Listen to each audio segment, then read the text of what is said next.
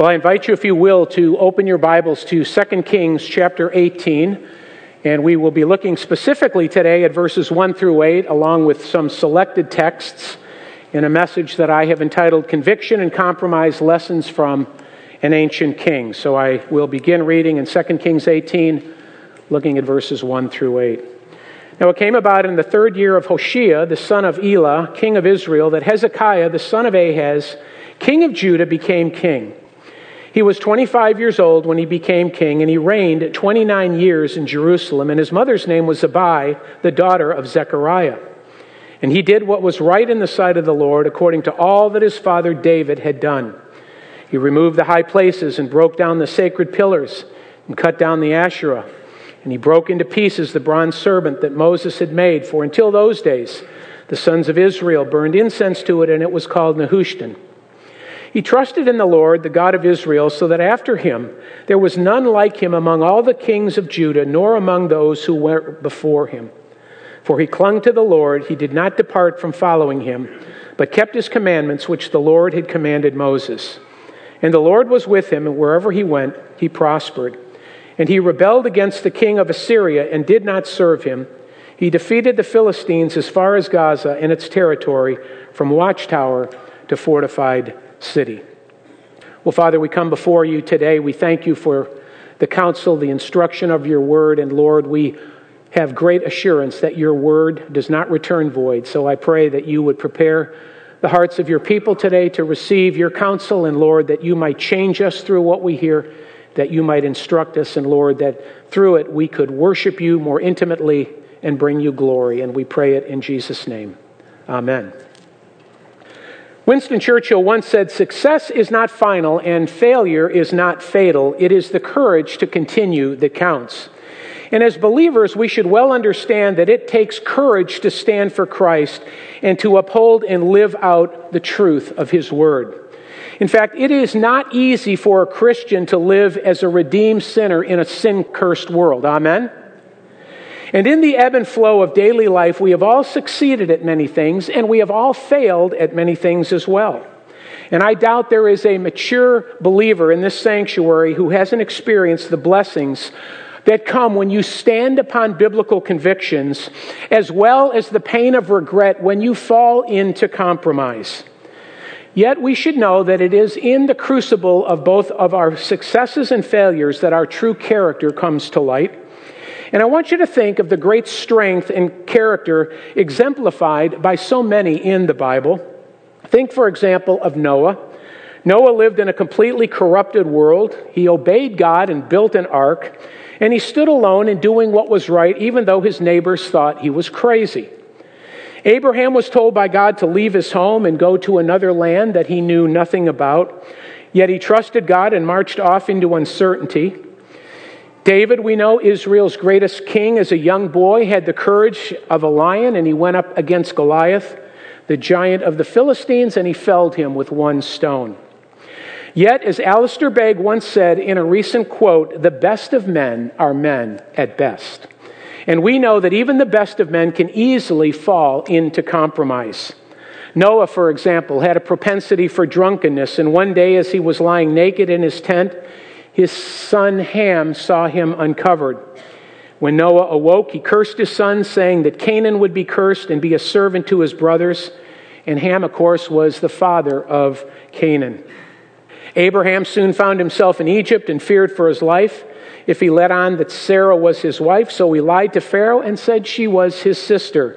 I'd be on the couch for 10 years if I ever did that. David is our poster child for epic moral failure. He had an illicit relationship with Bathsheba, got her pregnant, had her husband Uriah killed, and became the perfect Old Testament model for what a dysfunctional family really looks like. So isn't it true that the best of men are men at best? But for us, however, I think there are lessons to be learned, both through the solid convictions and the compromises suffered by those who have gone before us. And I say that because in both of these instances, character is really revealed. And through the legacies that are left to us in Scripture, we learn how to strengthen our convictions and how to avoid the pitfalls of compromise. So this morning, we're going to look into the life of one of Judah's greatest kings, King Hezekiah. And I think Hezekiah was a king who exemplified great conviction, and at times a king who fell into sinful compromise. And yet through it all, beloved, he had the courage to continue to serve the Lord with all of his heart. So what are we going to do this morning? This morning we're going to look at two character traits of Hezekiah's life. And I'm hoping that as we look at these two character traits, we can see the many lessons that we're given on, number one, how we can stay strong in our convictions, and number two, how we can stay uncompromising in our walk with Christ. Now, as I said, our main text here is verses 1 through 8, but the full account of Hezekiah is found in 2 Kings 18 all the way through chapter 20. It's also found in 2 Chronicles 28-27 through 2 Chronicles 32. And we also see a great account, especially of Hezekiah's prayer, in Isaiah 36 through Isaiah 39, verse 8. Hezekiah is also mentioned in Proverbs 25:1 and in the genealogical record of Matthew found in Matthew chapter 1, verses 9 and 10. So let's begin, first of all, by setting the background, the context for our passage, so we kind of get an idea of where we're at here. After the reign of Solomon, you may remember that a civil war erupted and ultimately split Israel in what was referred to as the northern kingdom of Israel and the southern kingdom of Judah. And we know that each kingdom had their own kings. The northern kingdoms had predominantly wicked kings, and they quickly fell into idolatry. As punishment, we're told in Scripture in 722 BC, God allowed the Assyrians to conquer Israel and its king Hoshea, who had reigned at that point for 7 years. And we're told in verse 12 in 2 Kings verse 18:12, because they did not obey the voice of the Lord their God, but transgressed his covenant, even all that Moses, the servant of the Lord, commanded, they would neither listen or do it. So they were conquered, but by this time now, the Assyrian Empire was also threatening the security of Judah as well. And we know that at this time, Judah was surrounded by very strong world empires. There was Egypt to the south, the Assyrians and Babylonians to the north. And it was during this turbulent time that Hezekiah was installed as king, the 13th king of Judah. But Judah was not much better off than Israel. They were in a political and financial and immoral mess. Now, it's not hard to understand why that is. Hezekiah's father was King Ahaz, and he was an evil king who brought much trouble upon Judah. He was a king that refused the advice of the prophets. He relied upon agreements with other nations to keep the country safe instead of depending on the Lord. He made a treaty with Assyria to protect Judah from the northern kingdom of Israel and from Syria. And when he did that, it cost the nation a lot of its wealth, and they wound up having to pay tribute money for over a century. It was all in vain anyway, because Assyria, we know, eventually turned on Judah and attacked it anyway. But even worse, King Ahaz was an idolater. He placed an Assyrian altar in the temple in Jerusalem. He used the temple altar for divination purposes, and he closed the temple and the sanctuary for regular worship to God. Despite being warned by the prophet Isaiah, he continued in his wickedness until his death in 716 BC. And it was in this same year that Ahaz's son Hezekiah became king of Judah. And we now pick up the particulars of that in 2 Kings 18, verses 1 and 2. So notice what we read. Now it came about in the 3rd year of Hoshea, the son of Elah, king of Israel, that Hezekiah, the son of Ahaz, king of Judah, became king. He was 25 years old when he became king, and he reigned 29 years in Jerusalem. And his mother's name was Abi, the daughter of Zechariah. So Hezekiah's story here starts with the usual details of time and place and family history. And we're told in Hoshea's 3rd year as king of Israel that Hezekiah took the throne. And this would have been 4 years before the fall of the northern kingdom, Israel. Hezekiah was 25 years old when he became king. He reigned for 29 years. And I'm considering that when I look at what he was facing at his age, it must have looked like an impossible situation to correct. His mother's name was Abijah, the daughter of the high priest Zechariah. And I want you to think about this. Here is the daughter of the high priest married to Ahaz. Do you think they needed biblical counseling? That must have been an interesting marriage. But considering the wickedness of his father, it's almost certain that Hezekiah pursued godliness because of the influence of his mother. Now, think about Hezekiah for a minute. Given his background, you would not expect much from a king. And I say that because evil usually begets evil. Amen? When was the last time you saw a godly ruler in North Korea? Right? I mean, when you look at so many of these oppressive nations, you see evil after evil after evil. And this was a time, remember, when Judah was immersed in gross idolatry and immorality. And you would think that it would have been easy for Hezekiah just to kind of pick up the reign of his father. But little did those in Judah know that they were about to get the king they needed, rather than the king they expected or deserved. So as we come now to verses 3 through 8, we see the first character trait of King Hezekiah. And the first thing we note is his courageous convictions. His courageous convictions. And I want you to look at verses 3 through the beginning of verse 4. It says, "He did right in the sight of the Lord according to all that his father David had done. And he removed the high places and broke down the sacred pillars and cut down the Asherah." Now what we notice here is that Hezekiah absolutely did not take after his father Ahaz, but after his father David. And this is really incredible high praise for this king. Notice in verse 3 it says that he did right in the sight of the Lord. So Hezekiah's godly character is cemented here, beloved, right from the start, that he was following in the footsteps of King David. And this was a man who brought absolute radical reform to the nation. Now, what is interesting about this is that there are no qualifications attached to Hezekiah's commendation here. And yet, we see a lot of similarities between Hezekiah and King David.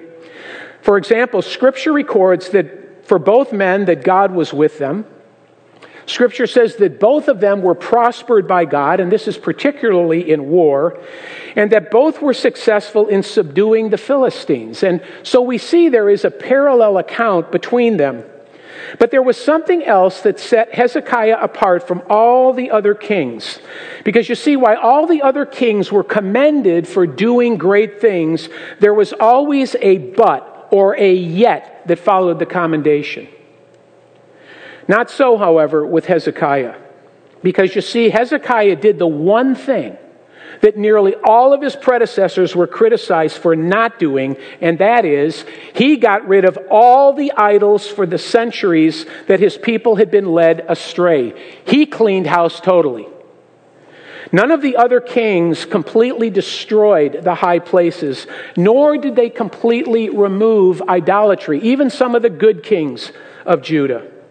So we see that Hezekiah became king, and he literally went on a righteous rampage. He was courageous in his convictions. He started cleaning house both externally and internally. We're told first that he removed the high places. And these high places were the altars in the hills and the mountains where sacrifices would be offered to pagan gods. He broke down the sacred pillars. These pillars were wooden idols that were used in the worship of Baal. We're told then that Hezekiah cut down the Asherah.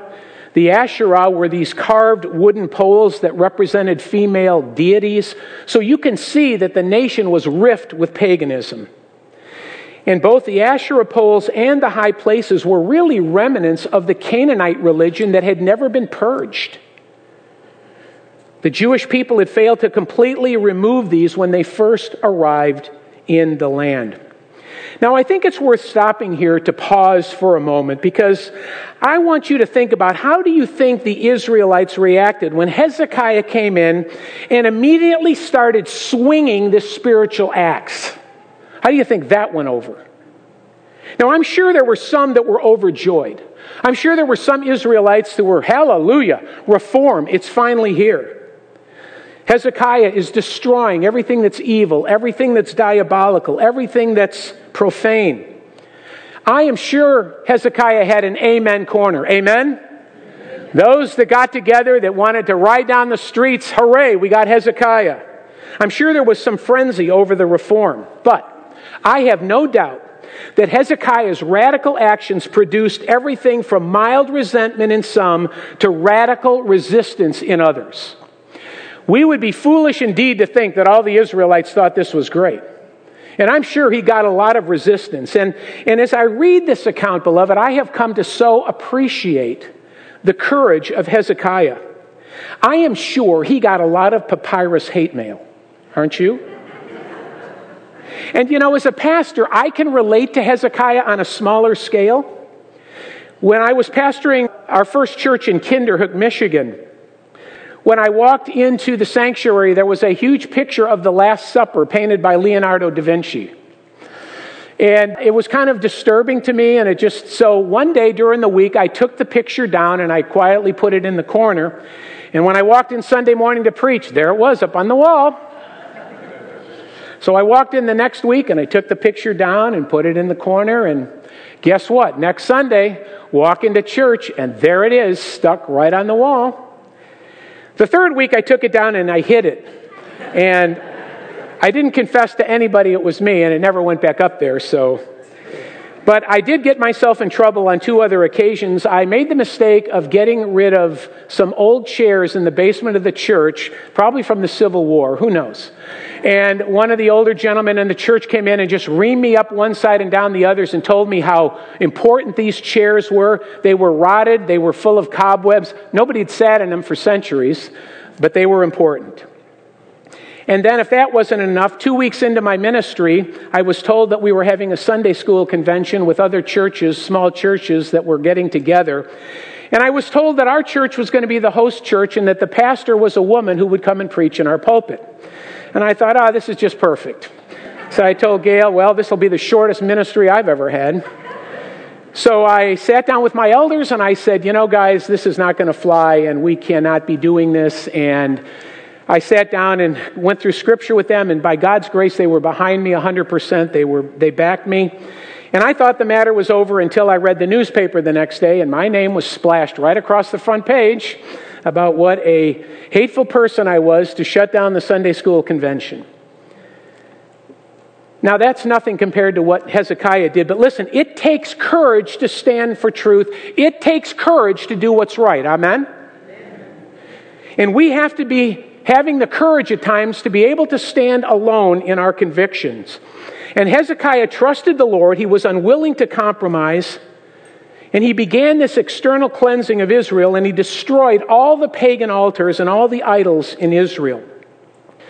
But this 25-year-old king also started working on radical internal aspects of reform, because you see, Hezekiah was a champion for the one true God. We don't have time to go into it in detail. But as Hezekiah was destroying idolatrous worship, he was at the same time restoring true worship. And the detail of that account is found in 2 Chronicles chapters 29 through 32. And in that portion of Scripture, the chronicler relates how Hezekiah cleansed the temple, he reinstated the Passover, and completely reorganized the priesthood. He purified and repaired the temple. He purged it of idols. He centralized the worship of God at the Temple of Jerusalem. And even in an effort to bring back the spiritual unity in Israel, he invited the scattered tribes of Israel to take part in the Passover. We're told that many tribes laughed at him, but there were a few men from the tribes of Asher and Manasseh and Zebulun that did attend. And Scripture says there had not been that much rejoicing since the days of Solomon. So here's your homework assignment. Go home today after you eat lunch and take a nap. Right? Read 2 Chronicles chapters 29 through 32 while it's still fresh in your mind. It's a great account. Let's not fail to meditate on the impact of all of this, okay? I was told in the early days of my ministry, don't try to make changes too fast. Just go along with things for a while and then try to make changes. Now, being the mild-mannered, quiet man that I am, I tried this approach, but after a couple hours, I couldn't do it anymore. Okay, it didn't work for me, but I really love Hezekiah's approach here because we're told that he trusted the Lord from day one and he did what he had to do. And we see a record of that in 2 Kings 18:5, where it's recorded that he trusted in the Lord, the God of Israel, so that after him there was none like him among all the kings of Judah, nor among those who were before him. And I think that's pretty high praise, don't you think? Now, had Hezekiah stopped here, he would still have an A+ resume. But Hezekiah was not about to stop yet. There was one more critical action that needed to happen for spiritual reform, and it would be the mother lode. It would be the creme de la creme of reform, and what Hezekiah did next defied all expectations. How many of you guys like show and tell? Come on, you love show and tell. You know it. You know, we all love show and tell, right? This is why I'm not in arts and crafts, okay? So I am going to, rather than read this in the scriptures, I had the opportunity to share this with our Sparkies. So I'm going to come down here and ask Lucas Schroeder to come forward, who is one of my Sparkies. Where is he? Come on, Lucas. Come on up here. All right. Whoops, I forgot to get the microphone. It's up there somewhere. How you doing, Lucas? Good. Good. You all right? All right. Let's teach the congregation a little bit about Bible lessons, should we? Yeah. Okay, and you know, I used to call kids up all the time. I think it's great, isn't it, to have kids up here? Okay, so what is this here? What am I holding here? A snake. A snake on a pole, right? And why did Moses make this snake on a pole? So the people that got bitten by the snakes, they would come back to life. So the people got bitten by a snake would come back, well, they wouldn't die in the first place, right? Yeah. Yeah, they would come back to life. But after time, what happened? They started worshiping it. They started worshiping it, and because they started worshiping it, what did King Hezekiah do? He broke it. Would you like to be King Hezekiah today? Yeah. Okay. Here. Listen, folks, I come prepared. Put those on.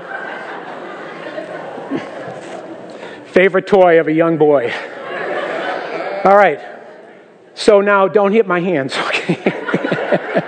Because I have to turn my pages, okay? Maybe we should just lay it down. Okay, show me what he did. All right. Good. There you go. Okay. Thank you, buddy. Nice job. Here, you can keep that, all right? All right. You love show and tell. You know it. We all like that. So now I don't have to read that, right? Everybody get that? Okay. Past my notes there. You know, of this act, G. Campbell Morgan rightly said, one of the first acts of the reign of this new king was the smashing of fragments, one of the most valuable and historic relics in the kingdom. And I want you, beloved, to see the significance of this because this memorial was a national treasure. Okay, this could have gone into the Israeli Smithsonian Institute. And we all know the story, and it's recorded back in Numbers 21, verses 1 through 9. And Lucas showed us all about that, so we're not going to read that because you guys know the story now. But if there ever was a wonderful memorial, it was this. And, you know, think of how positive this memorial could have stayed because generation after generation had the ability to recount how their ancestors, when they were bitten by a snake, could gaze upon the pole and live. And they could have recounted to their children how faith and obedience to God brings life to those who trust in Him. Of course, we know that it wasn't the pole that saved people's lives. It was their repentance for sinning against God, and they're looking to Him again in obedience and faith to save them.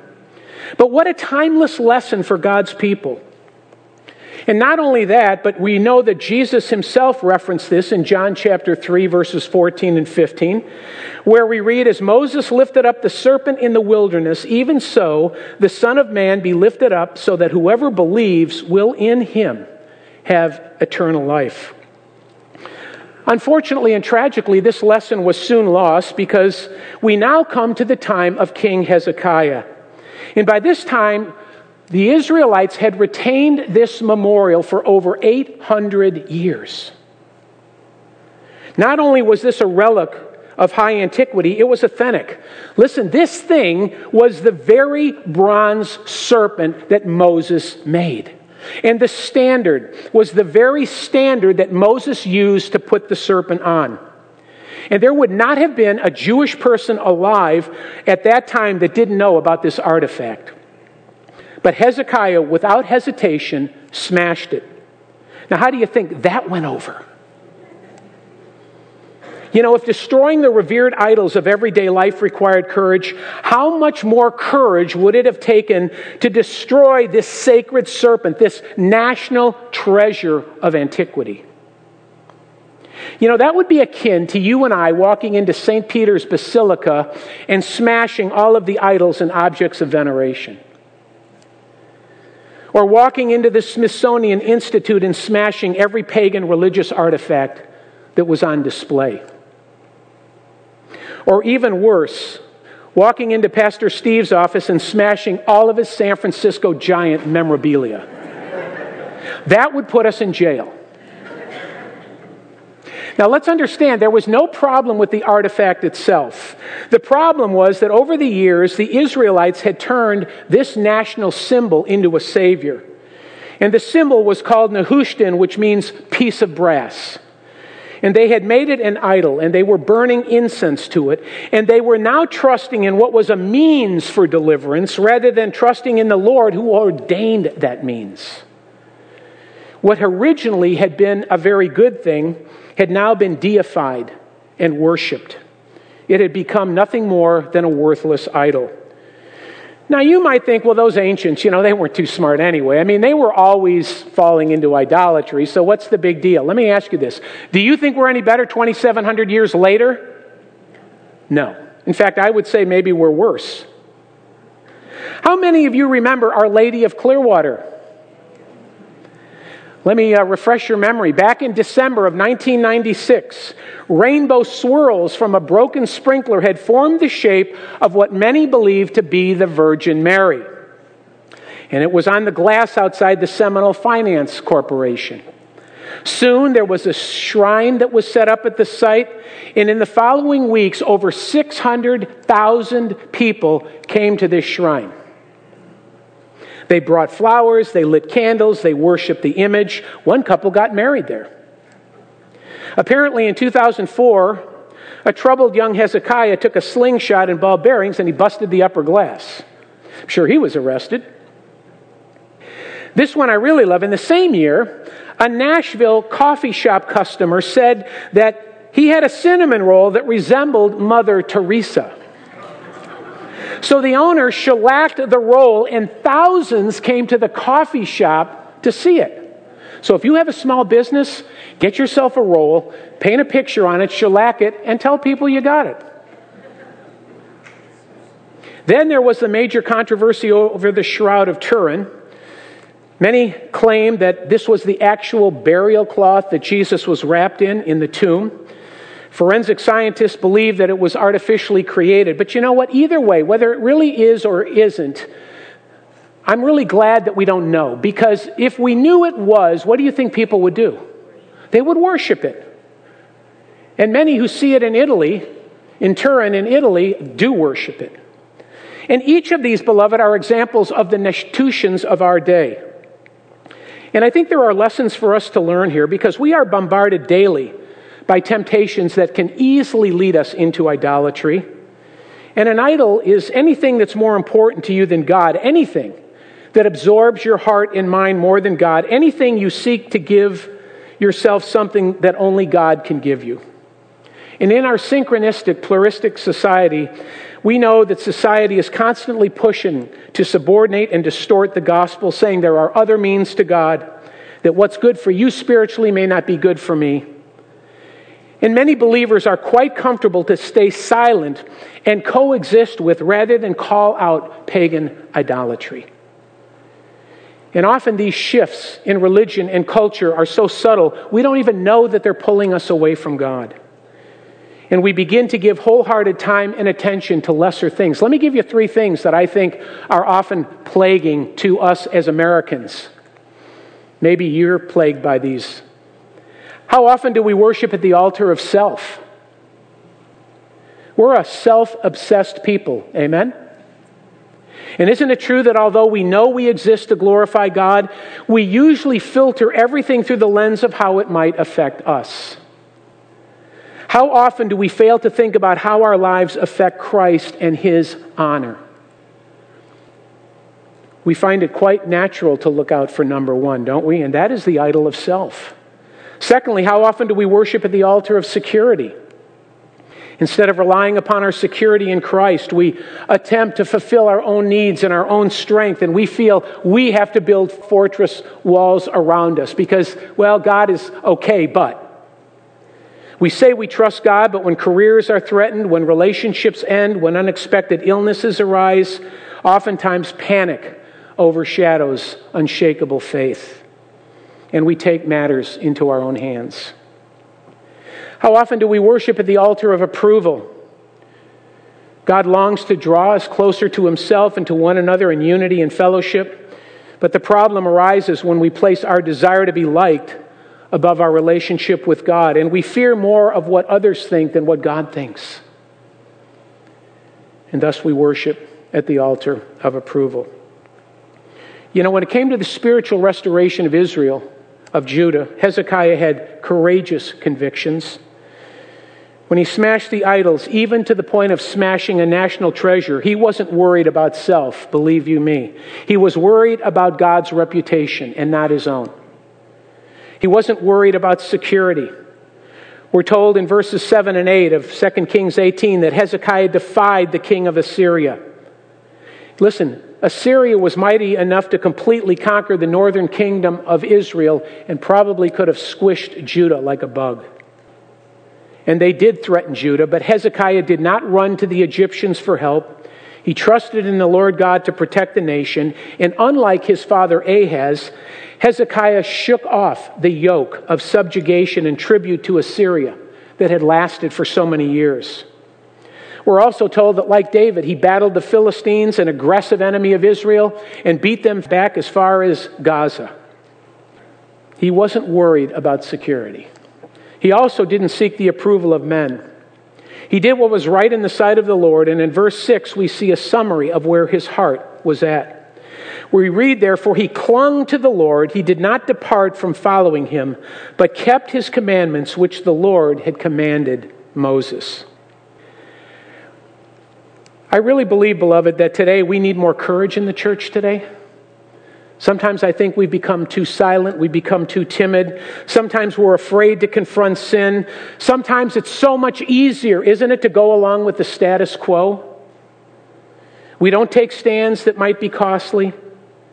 Too often we stay silent when we have opportunities to stand for what we believe. You know, I was reminded again as I read for this message in Acts chapter 4, where we see the rulers and the priests and the elders and the scribes commanding Peter and John, do not speak and do not teach again in the name of Jesus. And they answered in verse 19, and we read this, but Peter and John answered and said to them, whether it is right in the sight of God to give heed to you rather than God, you be the judge, for we cannot stop speaking what we have seen and heard. We often fail then to notice their petition to God, which we find down in verse 29. And now they said, Lord, take note of their threats and grant that your bondservants may speak your word with all confidence. When persecution came, it strengthened their resolve. Hezekiah has left us a lasting legacy of one who has courageous convictions. And I think there are many lessons for the contemporary church that we can learn from this ancient king. But as I mentioned earlier, the best of men are men at best. And as we read the accounts of the men and women in Scripture, one thing becomes very clear. God is not a respecter of persons. Amen? And God exposes the shortcomings as well as the successes of people. And Hezekiah is no exception. So having seen the courageous convictions of Hezekiah, let's look now for a moment at the calculated compromises that often plagued him. And these accounts are found in 2 Kings 18, 13 through 2 Kings chapter 20. Now, if the opening summary of Hezekiah's royal accomplishments gives the impression that his life was perfect, then what is about to follow quickly dispels that. But nevertheless, we can learn a lot from Hezekiah's failures. And the first thing we want to learn, or we will see, is that neither our faith nor our good works will protect us from the trials and the temptations of life. In spite of what's said, this side of glory, you are not living your best life now. And like Hezekiah, none of us are immune from suffering, nor are we inoculated from sin. In select passages that I mentioned, we see really two calculated compromises that Hezekiah made. We also see the consequences of those actions. And as I said, for the sake of time, we'll look at these in summary fashion. But the first compromise is recorded in 2 Kings 18:13 through 19:37. And what we see there is in Hezekiah's 14th year as king of Judah, the inevitable happened that Sennacherib, the Assyrian king, came up against Judah. And he now, by this time, had captured all the fortified cities in Judah and had come as far as Lachish, which was only 30 miles from Jerusalem. So now things, as far as war, were getting incredibly serious because he was ready to lay siege to Jerusalem. And rather than trust God, Hezekiah panicked. And we understand this, don't we? How many of you have failed when you thought you'd succeed? Anybody here? When you thought you had it all together, but you got to that point and it just put you over the edge. Hezekiah snapped, and he panicked. And he thought, you know what? God didn't protect Israel in the north, and now I've got Sennacherib kind of standing at my doorstep ready to lay siege, so obviously God's not interested in helping us out either, so I've got to do something. And we notice what he did. Chapter 18, notice verses 13 through 16. It says, "Now in the 14th year of King Hezekiah, Sennacherib, king of Assyria, came up against all the fortified cities of Judah and seized them. And then Hezekiah, king of Judah, sent to the king of Assyria at Lachish, saying, I have done wrong. Withdraw from me. Whatever you impose on me, I will bear. So the king of Assyria required of Hezekiah, king of Judah, 300 talents of silver and 30 talents of gold. Hezekiah gave him all the silver which was found in the house of the Lord and in the treasuries of the king's house. And at that time Hezekiah cut off the gold from the doors of the temple of the Lord and from the doorposts which Hezekiah, king of Judah, had overlaid, and gave it to the king of Assyria." You know, I thought Hezekiah had to have a twin that was named just like him, because this can't be the same guy. But no doubt, seeing the northern kingdom defeated, he assumed God wasn't going to intervene. He felt he had to do something. Of course, we would never do this, right? We never, ever have our wills over the Lord's will. And he gave away treasure. And this unbelievable lapse in judgment just emboldened Sennacherib all the more. And he taunted the Israelites, he struck fear into them, he mocked them. And we learn that when we feed evil, it grows, and when we tolerate evil, it consumes us. We cannot reconcile with evil, beloved. It just is not going to work. And understand that Satan's strategy is often to demoralize us, to drive us to despair, to shake our faith, to weaken us. And I think Hezekiah is living proof how fast that can happen. You know, some of the worriest, most difficult falls that I've had have been after the greatest victories. How many of you have felt that? You get a great blessing from God and you're on the mountaintop and you don't watch your flank, and wham. It doesn't take long, does it, to compromise? It doesn't take long to fall. We have to be careful. And that's exactly what happened here to Hezekiah. Beware of demonic logic, too. Listen, Satan does not want you to fight. He wants you to give up. Just give up. And you know, one little compromise can open the floodgates to greater compromise. You know, you bend one little corner at work and do something you shouldn't, and then before you know it, you're asked to compromise very greatly. You get involved in vulgar conversations with people, and they expect that that's who you are, and they expect more vulgarity.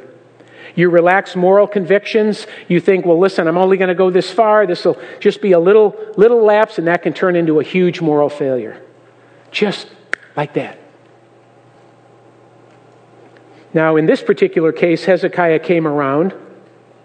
He turned to the Lord. He solicited the help of Isaiah the prophet to pray for him. And we read about this in 2 Kings 19, 6 and 7. So let's look there. It says, Isaiah then said to them, thus you shall say to your master, thus says the Lord, do not be afraid because of the words that you have heard, with which the servants of the king of Assyria have blasphemed me. They blasphemed God as well. Behold, I will put a spirit in him so that he will hear a rumor and return to his own land, and I will make him fall by the sword in his own land. So we see here that Hezekiah solicited the Lord. He finally repented. He did what was right. He sought the counsel of Isaiah. The Lord heard his prayer. And we see the final outcome of this in 2 Kings 19, verses 32 through 37. Therefore, thus says the Lord concerning the king of Assyria, he will not come to this city or shoot an arrow there, and he will not come before it with a shield or throw up a siege ramp against it.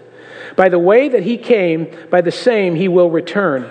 And he shall not come to this city, declares the Lord. For I will defend this city and save it for my own sake and for my servant David's sake. Then it happened that night that the angel of the Lord went out and struck 185,000 in the camp of the Assyrians. And when men rose early in the morning, behold, all of them were dead. So Sennacherib, king of Assyria, departed and returned home and lived in Nineveh. It came about as he was worshiping in the house of Nisroch, his god, that Adramelech and Sharezer killed him with the sword, and they escaped into the land of Ararat. And Esarhaddon, his son, became king in his place. So we see that he did get great victory here, and you would think that this would have had a great impact on him to come back to the Lord. But unfortunately, there was one more moral failure that Hezekiah had, and this time it had permanent consequences. We find that actually in 2 Kings chapter 20.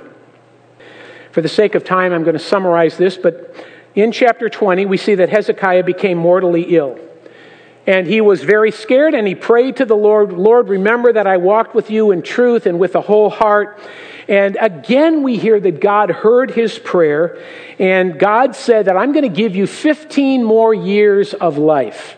So instead of dying at 39 years old, Hezekiah actually lived until 54 years old.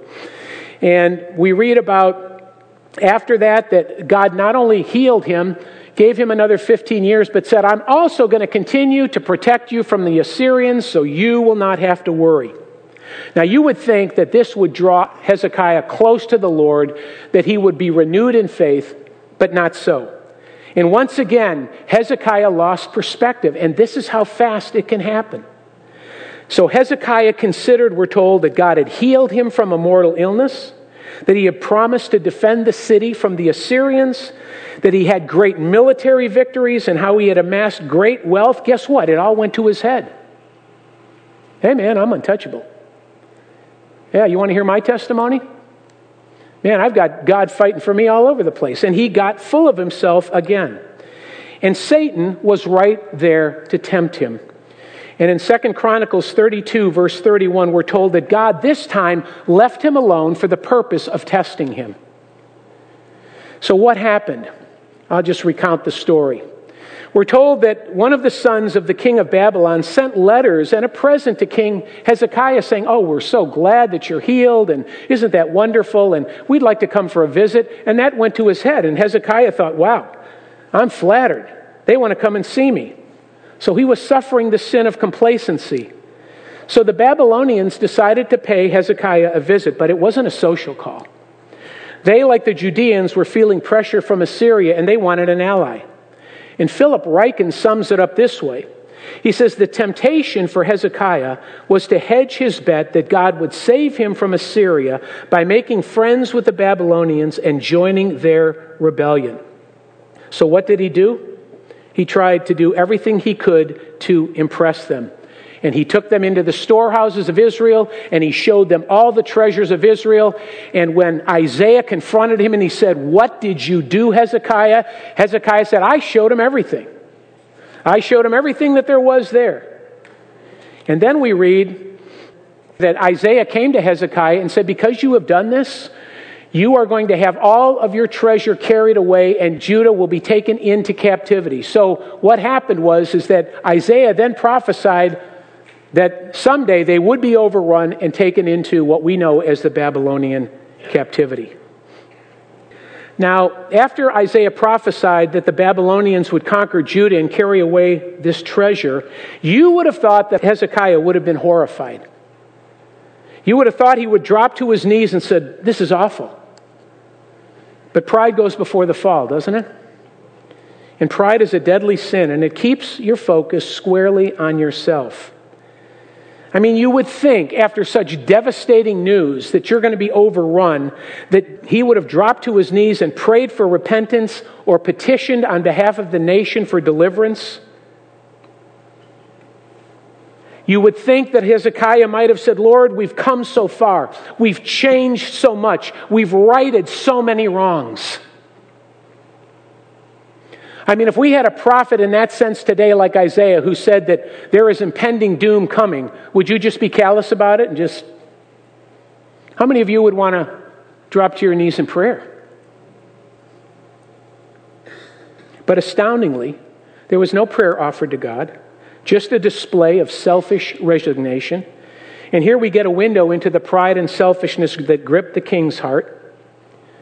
You see, outwardly, when Hezekiah heard this news of gloom and doom and destruction, notice what he said in 2 Kings 20 at the beginning of verse 19. Then Hezekiah said to Isaiah, "Well, the word of the Lord which you have spoken is good." Now, if you just stop there, it might leave you wondering. The word of the Lord, well, of course the word of the Lord is good, right? What do you think he was trying to do here? Just placate Isaiah. But notice the end of verse 19. And I love what it says here. For he thought, in other words, he didn't say this to Isaiah, for he thought, "It is not so if there will be peace and truth in my days." In other words, who cares what happens as long as I don't have to see it? I mean, who cares what happens? I can't worry about the future. That's their problem. And it's almost unbelievable that he would take this attitude of complacency. But don't we often take the sin of complacency? How worried are we about future generations and their stand for Christ? And how much are we investing in generations that we pray go farther than we go? You know, it didn't take long for Judah to suffer the consequences of this thinking. When Hezekiah died, his son Manasseh became king, and we're told of Manasseh that he did evil in the sight of the Lord, and he brought back all the abominations that Israel suffered before. So Hezekiah was a one and done. You know, one of the greatest pains that I suffered in my years of ministry, especially when I was in rural areas ministering, was going by countless number of churches that were now antique shops or stores or houses. And I often thought to myself, what happened? What happened with the last generation of believers in this place that they just gave it up? Obviously, Hezekiah didn't devote much time to godly parenting. Amen? Amen? And eventually the Israelites were led into captivity. So we see that Hezekiah's reign was far from mistake-free. But in spite of all this, the scriptures recount his life, and his epitaph is far more positive than negative. And you know, for his life and for what he accomplished, I think that his convictions stand as a testimony to all believers through the ages as to what God can do when hearts and wills are surrendered to him. And I think Hezekiah's compromises warn us how to avoid serious compromises that seek to entangle us, and how fast that can happen if our guard is not up. You know, I often wonder how different the church might look today if we all had the courage and conviction of Hezekiah. And I don't say this, beloved, to lament. I say this so that we get serious about following God in areas where we may be complacent. Listen, praise God for the conviction and the victories that you've had in Christ. That's wonderful. That's fantastic. And we've all had those, and praise the Lord for that. But remember that your success is not final. Every day you wake up is a blank slate. Amen? And every day you wake up, you are in spiritual warfare. So we cannot afford to rest on the laurels of the past. We need to fight the good fight every single day. But then let me encourage you likewise that failure is not fatal. Anybody here never failed? If you raise your hand, I'm going to say you failed already because you're lying. So we've all failed, haven't we? We've all compromised. Every single one of us have done that. So what do? We have the courage to get up, dust yourself off, and keep going. Run the race. Don't be afraid to stand for your faith. Serve the Lord in all you do. Listen, get rid of the bronze serpents in your life. Remove the Nehushtan's. Remove what is getting in the way of true worship and devotion in your life. Grasp the power of prayer. Guard against pride. Guard your legacy. Pour into those that are coming behind you. Train your children up in the way they should go. Listen, these are all lessons that we learn along with many more from the life of this ancient king. And my prayer always for us at Lakeside is that we would be found faithful until the return of the King of Kings, who will usher in his kingdom forever. Let's pray together. Well, Father, we come before you to ask that you strengthen our convictions. Lord, we ask you to melt our hearts to such an extent that we would tenaciously guard the truth of your word, the integrity of worship. Father, we pray that you would give us the courage and boldness to trust in the power of your might and your righteousness. And Lord, help us to remember the power of your love so that we would commit ourselves to you without reservation, no matter what the cost. And help us, Lord, we pray, to live as trophies of Christ's victory at Calvary and to walk in obedience to you. And Lord, I pray that even in the midst of our stumblings and even in the midst of our failures and our imperfections, that, Lord, you would uphold us, that you would strengthen us and keep us pressing forward in the faith. And we ask it for the fame of your name, for your honor and glory. In Jesus' name we ask. Amen.